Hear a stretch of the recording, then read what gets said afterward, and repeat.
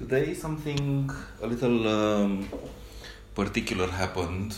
I think it happened before to some extent, um, with the difference that today I wasn't anxious about it. It's the second day when I got up really early in the morning, and I took a little nap, but still I'm feeling the effects of waking up really early. For me, I won't say what time, but for me it's a little early. No, it's early, let's say, not a little early, not very early, but in the middle, a little early. Early. Anyway, and I was going through my practice, and I started to feel like when moving my hands, because I'm mostly centered around my hands in the evenings when we watch TV and stuff. It's mostly my hands and my feet that I move with. My neck is my back are sort of centered around the television set. So I was moving my hand, and I started to feel like some sort of I don't know if it's correct to call it boredom, and a combination of something that I maybe could call boredom and tiredness in my hands. It wasn't really boredom. I very rarely get bored, like frustrated that I'm not doing something. Most of the time I'm comfortable with doing absolutely nothing. It was sort of like not really that my hands were spent, like very tired or something, or my energy was spent or something, but I found no interest in moving my hands, in the movements that I usually do with my hands.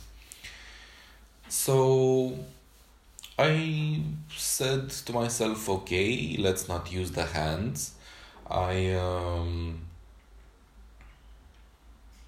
also became interested in installing. I visited my phone's options, and you can add like mindfulness minutes or something, and a part of me is tempted to try to quantify, to measure the time that I spend with my practice. With my practice, as opposed to practicing while doing other stuff, like utilitarian stuff, like going out, buying something, washing dishes, smoking, whatever. But or watching TV. But the pure practice that I do without doing anything else and with nothing in my hands, no screen, nothing, this only takes up part of my day, and I'm tempted to measure this part of my day, see how long I do it. So I installed an app, and I was not really satisfied with the options that they give you as naming your activity. The options are pretty limited. Basically, it's breathing, meditating.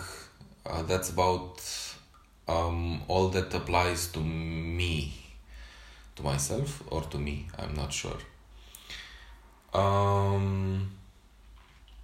So I started the timer of the app anyway, and I set it to breathing, and because I wasn't really into my hands at that moment, I started to move my neck, my back, but in in some time, like 20 minutes or something, I wasn't in the mood for these muscles either.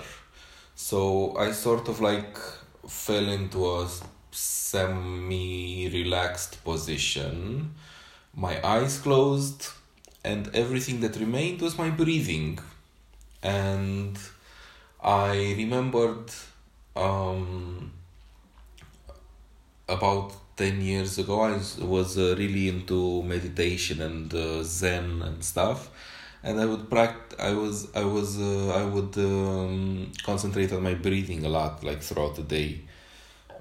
Most of the day, in fact, I spent in a non-thinking state of mind, and well, it was really, it gave me a lot of satisfaction, relaxation, to focus on my breathing.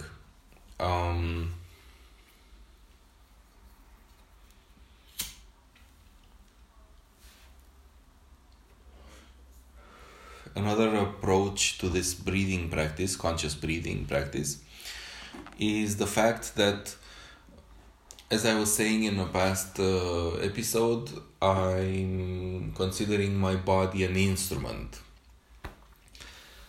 And while moving my body, it takes at least a little bit of intention. The breathing part happens naturally. You breathe, your body breathes without your control. It does it. If you stop breathing, you pass out and you start to breathe again while being unconscious. So the body, you can't die holding your breath. So it's an automatic process. There is no avoiding it at all costs. So whatever state you're in, you're either breathing or you're dying, and your heartbeat, of course, but that's out of your control. But you can control your breathing with an intention level smaller than the one that you need to control muscles in your body. So I figured, wow, let's go back to the breathing practice. If movement apparently doesn't come easy or naturally, or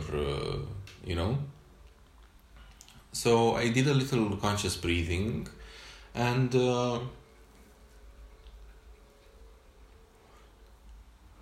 I then thought to myself, the last conclusion that I reached regarding the stiffness parameter was that if movement is too easy, I should something to do with adjusting the stiffness parameter depending on how movement feels. And I thought to myself today, while doing the conscious breathing, I thought to myself, okay, let's increase the stiffness parameter, so that movement comes natural, comes easy.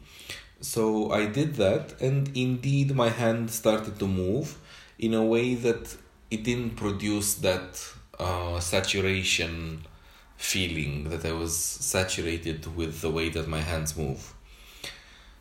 So I guess that's what I wanted to share today.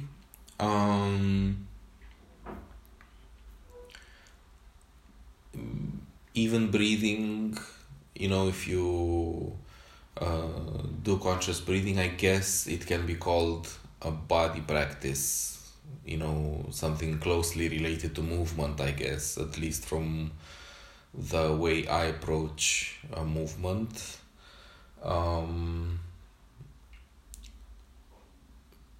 As I'm saying this, I'm moving my body, I'm gesturing, so I don't think that I will, give up my movement practice in favor of conscious breathing practice.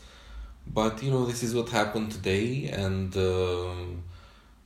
apparently I reached a temporary standstill with my movement, figuratively and practically. Is that the way you say it? Anyway, so I reached a standstill, and I went back to something that happens anyway, the breathing, and after I spent a little time with this conscious breathing, I was able to start the movement part again.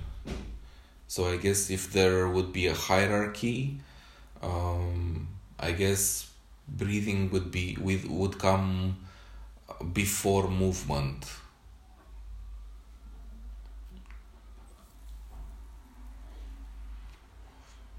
Or something. Alright, so today is Friday. It's after after the time that my entertainment curfew, that's how I call it. I have a time where where I allow myself to enjoy entertainment and playing and stuff. So I think I'll do a little bit more of my practice and then start the weekend, I guess. So I'm gonna wish you a very, very enjoyable weekend, and all the best. Thank you again for listening. Bye bye.